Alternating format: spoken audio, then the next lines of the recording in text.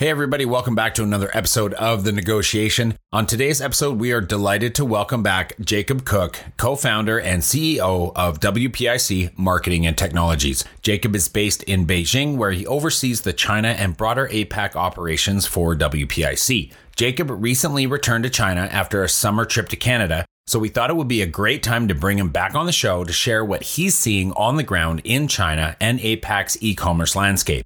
After sharing his thoughts on China's domestic and international travel sector, Jacob dives into the narrative around weak consumption in China. Jacob refutes this narrative, emphasizing that there is robust growth in several consumer sectors. We also discuss Alibaba's performance and leadership shuffle, as well as the latest Li Jiaqi scandal, before turning to a discussion of the e-commerce markets in South Korea and Southeast Asia. Enjoy. His departure did come as a surprise. I think when the original leadership was announced, we didn't see Zhang's move to cloud as really a demotion like everyone else did, since the $11 billion business is one of Alibaba's most important. It's doing groundbreaking work in AI, and it's also, where we see a lot of the growth coming in the future. Investors obviously, when that news hit, didn't like the surprise leadership change. Eddie Wu is more of a qualified to serve as the acting chairman and CEO of the cloud business, though, due to his background. A new management team, I think, still be appointed, but our understanding is today's news doesn't really impact the spin-off plan for the IPO or the timeline related to that. So I think that overall is still on track. Home to over 4 billion people, the Asia-Pacific region boasts one of the most powerful consumer markets on the planet. Not only is it home to half of the world's under 30 population, but it's also home to more than half the world's internet users. It's a market that no globally minded organization should ignore. But entering markets like China, Japan, or Southeast Asia is no easy task. Just ask the likes of Microsoft, Google, Uber, and Facebook.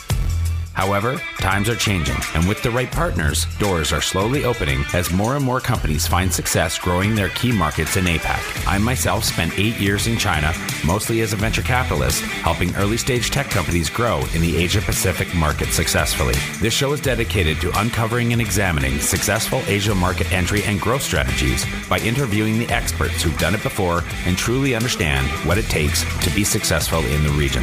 My name is Todd Embley, and welcome to The Negotiation, brought to you by WPIC Marketing and Technologies. Jacob, welcome to the show. Thanks for joining us. Thanks for having me. Tell us a little bit about your summer travel. I know you went back to Canada for a while and then traveled back to China. So tell us a little bit about your trip and how does it feel to be back on the ground in China? Yeah, it feels great. I did take an extended trip, worked out of our Vancouver office for most of the summer. Also, traveled around North America, visiting clients. So that was great. Some of them hadn't been seen in several years. So it's great to reconnect. Came back to China, pretty uneventful. All COVID restrictions, of course, have been lifted, including that last little test requirement. So straightforward back to 2019 levels. And great. So it was good. And, we're appreciative of how easy it is definitely to get around now because, we probably took that for granted for a lot of the years pre-pandemic. That's a little bit about traveling internationally, and that's good to hear that everything is kind of back to status quo. What's it like inter-Asia or within China travel for you these days? Yeah, it's good. The flights, everything's sort of back on schedule. Even the major booking agencies, Fliggy and C-Trip, have reported they're back to 2019 levels. Domestic capacity is there. We're actually even seeing some newer routes on a lot of the cities that I travel to, like Nanjing. Just an example, there's an 8:30 flight now back to Beijing, and before, the last one was at 7:30. So it's even better now for a lot of routes than what was going on in 2019. So that's great. It's also good to see that demand. International travel also, if you look at what Trip.com is reporting too as well, they're back, to exceeding the demand levels of 2019. But pricing and those types of things are keeping the volume a little bit below. But certainly there's a lot of demand for travel, just still bottlenecks and problems in getting these routes back up because, of course, it's not a lot of planes and not a lot of pilots right now. So I think as those crews that, come back into play, it's probably still going to be, we think another 12 to 18 months before sort of international travel is quote unquote back to normal.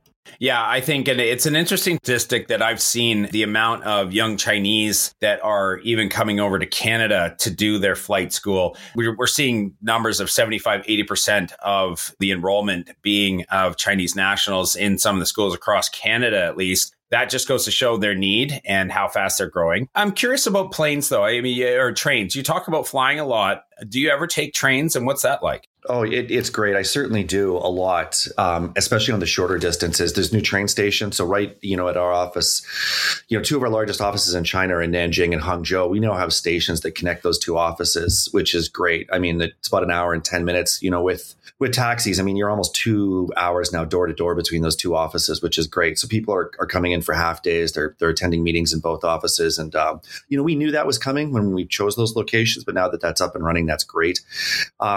Yeah, you can't say enough about the trains here in China. They're completely on time. You can show up to the station 15 minutes before they leave and still make it. A little bit longer, quote unquote, in the air, but I think you make it more than make it up with the time that you save in the station and check-in and security and all that stuff.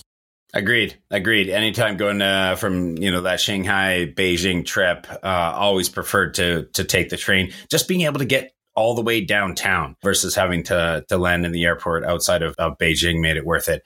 Now, one of the narratives around China recently has been about weak consumption in 2023. Always kind of makes me chuckle because it seems like people are just looking for any reason to call out China for pretty much anything that they see down. And although consumption is obviously still huge, you see things a little differently as well. Tell us about how the e-commerce sector specifically is performing and why the opportunity is still so enormous for brands. Yeah, there's definitely economic headwinds. I don't think anybody is really saying that there aren't, but a negative narrative, has really emerged about consumption. And I think that is just narratives lacking a little bit of nuance.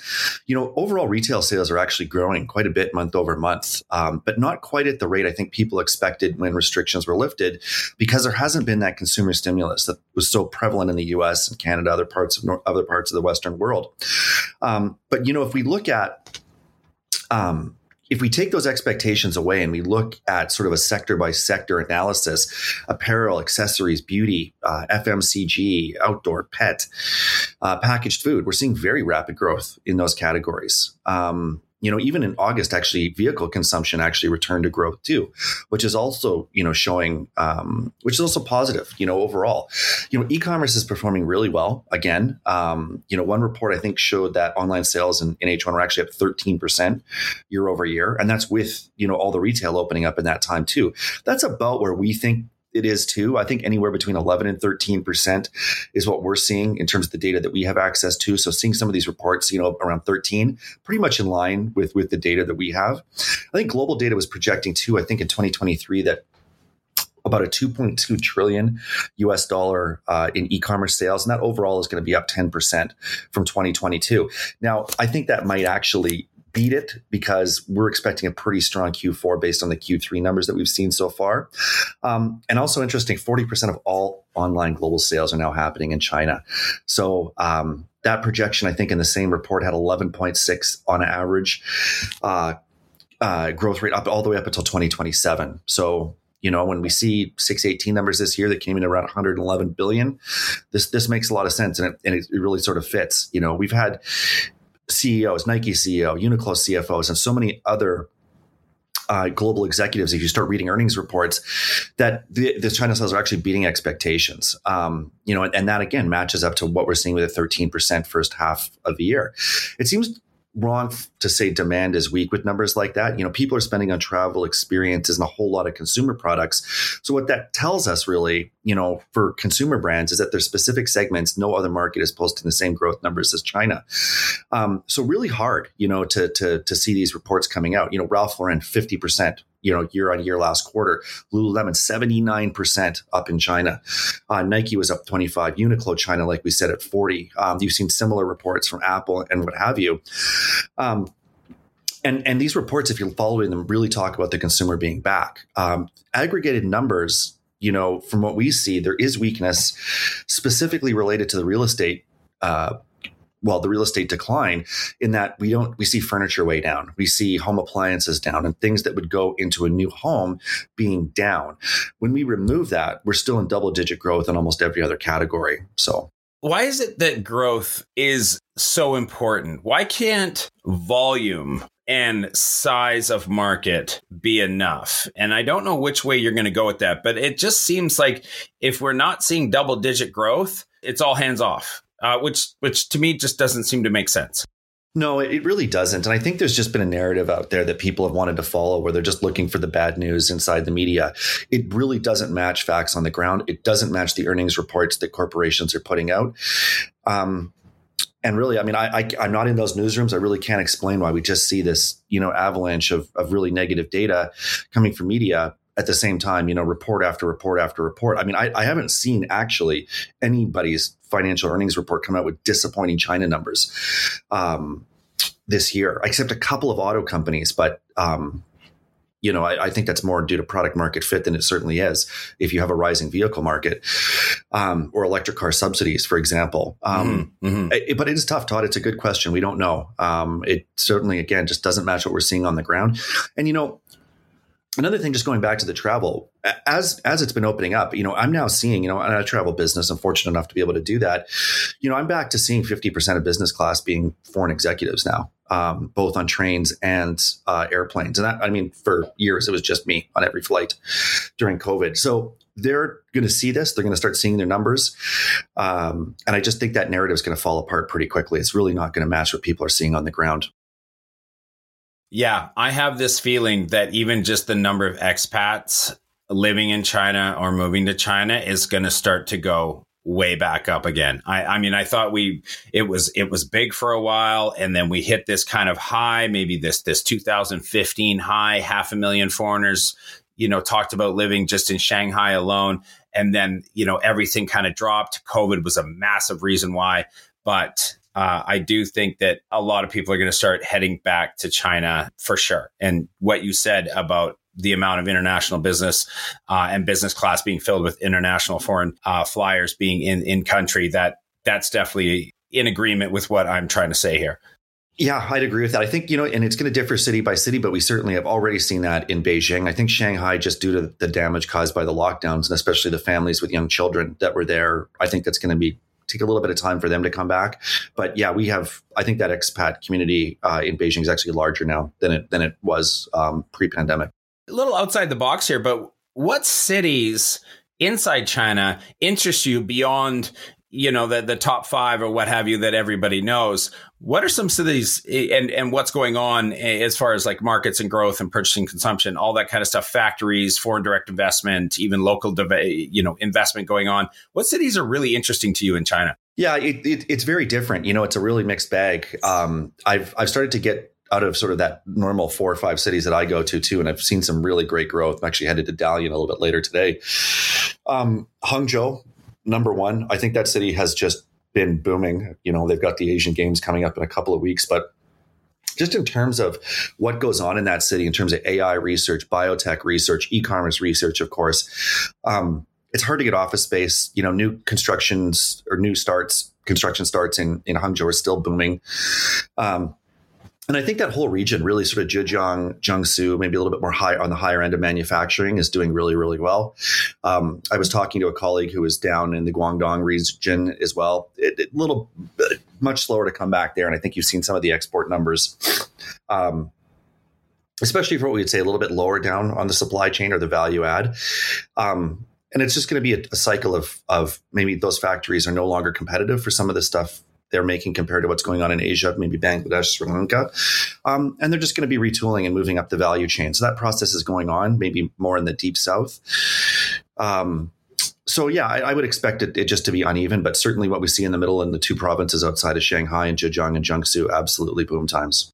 Yeah, Zhejiang, huge. Obviously, Alibaba's kind of home, just outside of Shanghai as well, just the other direction of Nanjing. And when they went IPO and created 10,000 millionaires and that halo effect and all the investment, and I know a ton of companies were going there. Pretty amazing university over there as well. Quick shout out to Dalian. Dalian is where I spent 5 years of my time in China as well, so very familiar with that place. And for reference, for people who don't know the area as well as Jacob might, the Guangdong region, that's that corridor between Guangzhou and Shenzhen, right? Up and down the big kind of manufacturing corridor down there as well. So yeah, the PRD, they're calling it the Pearl River Delta there, right there, that region. Yes.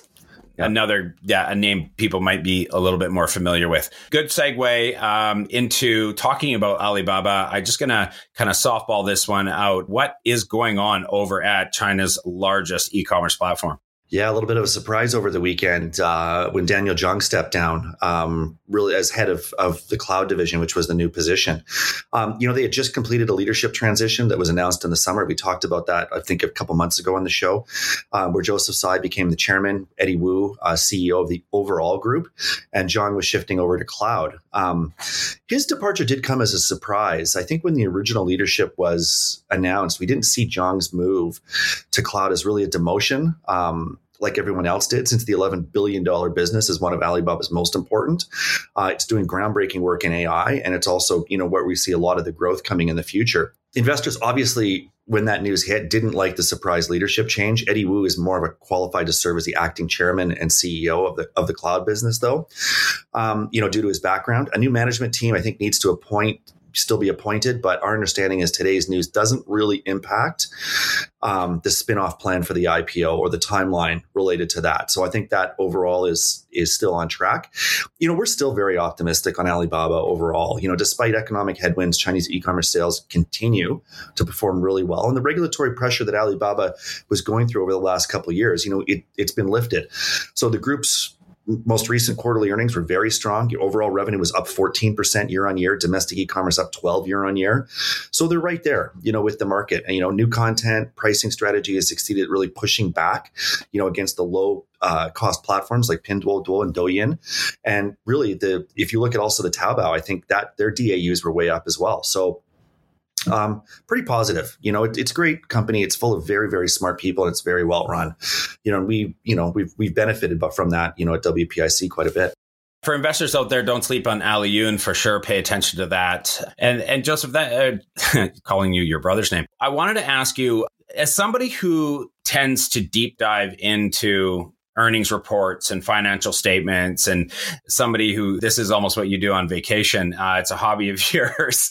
You love this stuff and you go right into it. What could you gift some of our audience as far as what are the things that you take away from those? What are the data points? What are the metrics that you key in on? What do you kind of ignore as noise that other people might pay attention to? And what do you really kind of key in on that maybe might surprise some listeners when you're kind of looking at gaining an edge in China? Yeah. So when we hear, when the March consumer spending report was up 18% and the red flags were going all over, major media talking about how big a disappointment it was, is just really indicative of how we have to get our information here. So when I'm looking for how the economy is doing or should we be investing further, what are the appropriate levels of investment in the market, I'm really looking at those earnings reports. And I want especially to look at the companies that are going to pull out China and more regional APAC numbers that we can get a good deep dive into. Audited financial results, those are excellent data points. Some of even the numbers that are put out, even US inflation numbers, quite frankly, when they're put out, they're basically just estimates, right? And across a ton of data points, and they can be reasonably accurate, but nothing I think is better than sort of big four audited financials. And that's really what I'm looking for all the time to just gauge the health of the consumer. And we leaned in, even what we were seeing in Q1 results, Apple was the first one, I think, to come out and see the boom. And then Nike, I think, followed, was the next one. And we were just like, yeah, it's on. And we continue to invest. We continue to expand. We continue to hire. And really now we're having an excellent Q3, like beyond our wildest imaginations. We're really the biggest problems now for a lot of the brands that we're managing is just get enough inventory. And, we've had those problems in the past, but those are the good problems, really. And somebody else who helps manage all that growth is the guy whose name that I mistook you for, which is your brother, Joseph, was also a co-founder. It's not the first of WPIC. So yeah. I mean, it's a family-run business, and sometimes that's going to happen. My mom she gets my name right in about the sixth try. I wanted to ask you about what you make of the latest scandal involving Li Jiaqi. Boy, we've just got through. I think he's just been on the air for about 4 or 5 months. I mean, for those who don't know, essentially he lost his temper on air, and he's a massive influencer. Like, he is the guy right now. I mean, he started this massive movement. He's responsible for probably, I wouldn't be surprised if it's like single digit percentage points now up to that of the overall Chinese economy, certainly consumer consumption. It's a massive economic mover. I think where he kind of lost his temper on air after a viewer made a comment on, was it fluorescence eyebrow pencils? And I think he said they were expensive at about 79 renminbi. And that's about $10. And I think his comment was, if people find that expensive, maybe they aren't working hard enough or something like that. And that really touched a nerve, because he is, of course, a billionaire several times over. And I think that maybe people were just thinking that he was really losing touch with his consumer base. Quite frankly, 79 renminbi could be a lot for an eyebrow pencil. So, he's taking a lot of heat for that. It's probably not enough to get him taken off the air, but, apologies are going to be issued and what have you. And we expect a course correction, but we're not expecting this to be fatal. At that viewership level where you really have millions and millions and millions of people tuning in on every day, those words are watched very carefully. And that show is almost entirely improvised, and things like this, quite frankly, are going to happen. So, yeah, it's a scandal, but, it's not as big as the last one. I'll be honest. I would find $10 for an eyebrow pencil to be expensive. And yeah, for me. I'm not quite in that market, but I'll take your word for it. That's a lot of why I was saying that too. There's a new market for WPIC, and we're going to jump across the pond a little bit. And I want to talk about South Korea. Just give us an overall view of the landscape there. Yeah, it is. And we're very happy. We're going to be announcing some of the hires that we've made there too. Real power team that we've got in Seoul. Staggering 120 billion in annual online sales for physical goods. They stand as the 5th largest e-commerce market globally. They have really one of the highest adoptions of e-commerce anywhere in the world. It's a very technically savvy country. With 97% of people, 20 to 39, have shopped online in the last year, which is total and complete. Despite that high penetration, South Korea's e-commerce market is still rapidly growing. As consumption, they turn to platforms like Cooke and Naver, looking to really even buy a wider range, which is similar to, the patterns that we saw in China, to where people are now buying cars online. E-commerce GMV, I think their growth rates are around 7.3%. And that's a burgeoning market. And really what the solution that WPIC is in our long-term strategy is to try to bring as many of these platforms into the mix as possible. So we can, have a real single source of inventory, look at advertising campaigns across the APAC region and assign dollars rapidly using some of the AI systems that we've been built for lower customer acquisition costs. And really just the way that the operation is set up for WPIC, every market that we add in Asia just adds economies of scale. So, the economics get really good the more countries that we operate in. We've been in Japan for 3 years. We've been in Southeast Asia for a little bit more than a year and a half now. And Korea really was the last step in that piece. And now that Cooke and Naver have really emerged as the dominant markets, for years, it was really fragmented. And when you looked at the math and the economics of Korea, having to go on 2 or 3 different platforms for an e-commerce market that was maybe more around the $85 billion market, it wasn't a fantastic decision if you could compare, what was going on in Thailand or Japan. But really now that Cooke has really emerged, they've really started to I'd say, grow into their shoes. Service levels are great. And people really now are concentrated either on Cooke or Naver. For us, that makes a lot of sense now. So things are concentrated in a way that it's now becoming a very profitable market for our brands. Yeah. Well, that region is certainly raising an eyebrow, but let's take our pencil and circle around Southeast Asia right now. Like Douyin in China, TikTok Shop in Southeast Asia, it's a platform that's really having a ton of success in several markets, probably still the third platform, but it's growing rapidly. I think it's a really interesting play by TikTok to be doing this, and I'm very interested in watching with a lot of interest to see how well they perform. You were recently quoted in Jing Daily, where you described Southeast Asia as a major growth region for online retail. What's the latest in the e-commerce scene in that region? Yeah, definitely. We're seeing also really good numbers out of our Lazada and Shopee stores right now, much better than we'd expected. So we're very bullish on the region as a whole. Obviously, it covers extremely different markets. We talk about Southeast Asia, and we're really talking roughly about 8 countries. And that's everything from Singapore to Indonesia, where, of course, per capita income is extremely different. You could be on some of the highest family income and household income in Singapore in the world. And then you get down to, to sort of where you could be in the bottom third. And then you've got countries like Thailand that are, right in the sort of middle class, the right, sweet spot that we look at. But, overall, the growth is incredible. E-commerce sales, I think during the pandemic were like up 50 to 60%, which is incredible. So the rate of adoption is there. And I think that we've all noticed in post-pandemics that people who started to shop online, they quite like the experience, and they've really sort of kept that behavior. They're not going back, to their old habits of offline anymore. I think they've realized that, they can get much better pricing when they can compare products and stores and offerings. And that really sort of makes a lot of sense. The competitive landscape in the region is very interesting. The two major players are really the Alibaba-owned Lazada platform and the Tencent-backed Shopee platform.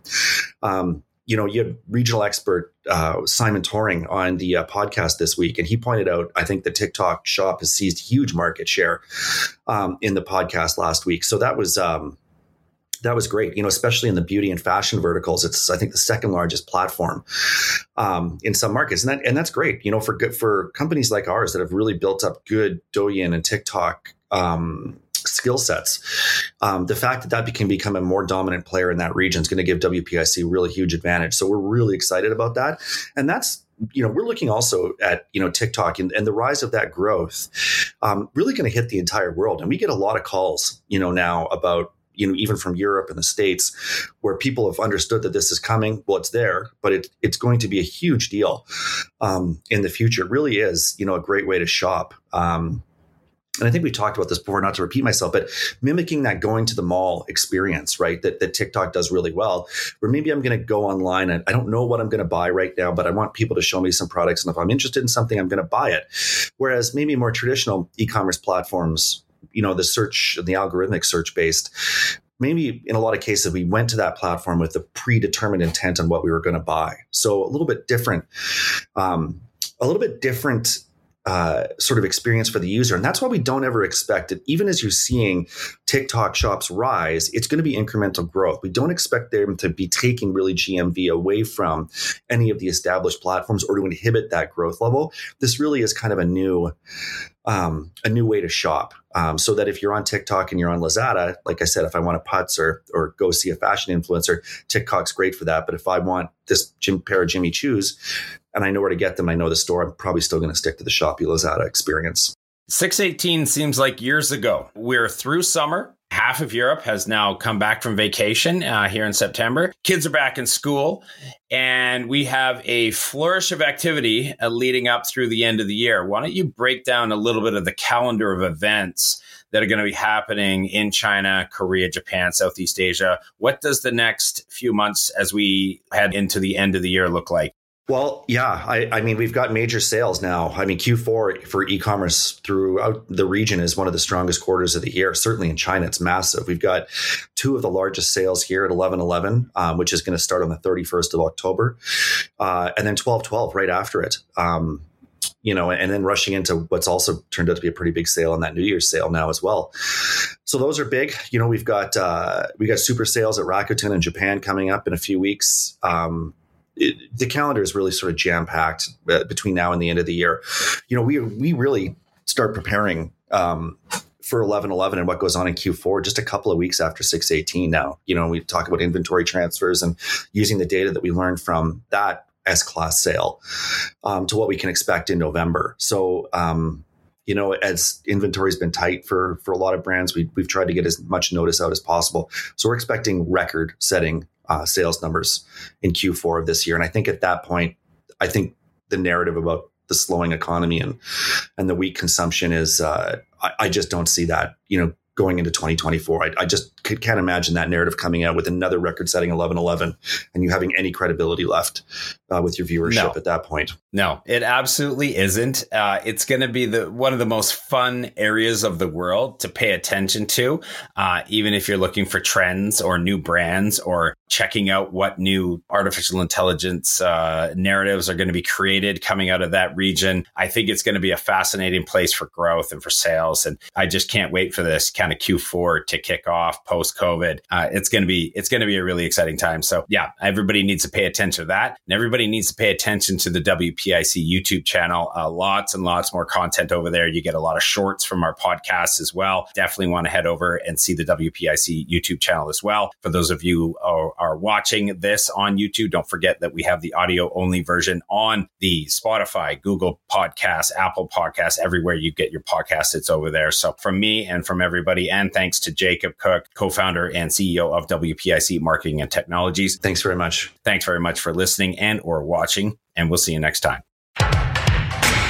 Growing a company is hard. Doing it in a foreign market, exponentially so. The best piece of advice I can give you is not to do it alone. When you start looking at the Asia Pacific region for further expansion possibilities, and I sincerely hope you do, make sure you choose the right partners to do it with. My good friends at WPIC Marketing and Technologies have almost 20 years of experience helping brands, just like yours, enter China, Japan, and Southeast Asia. I hope you enjoyed this episode of The Negotiation, and if you're interested in being a guest or want to connect with me or any of our team, please reach out to us at podcast@wpic.co, and be sure to rate, comment, and subscribe wherever you get your podcasts.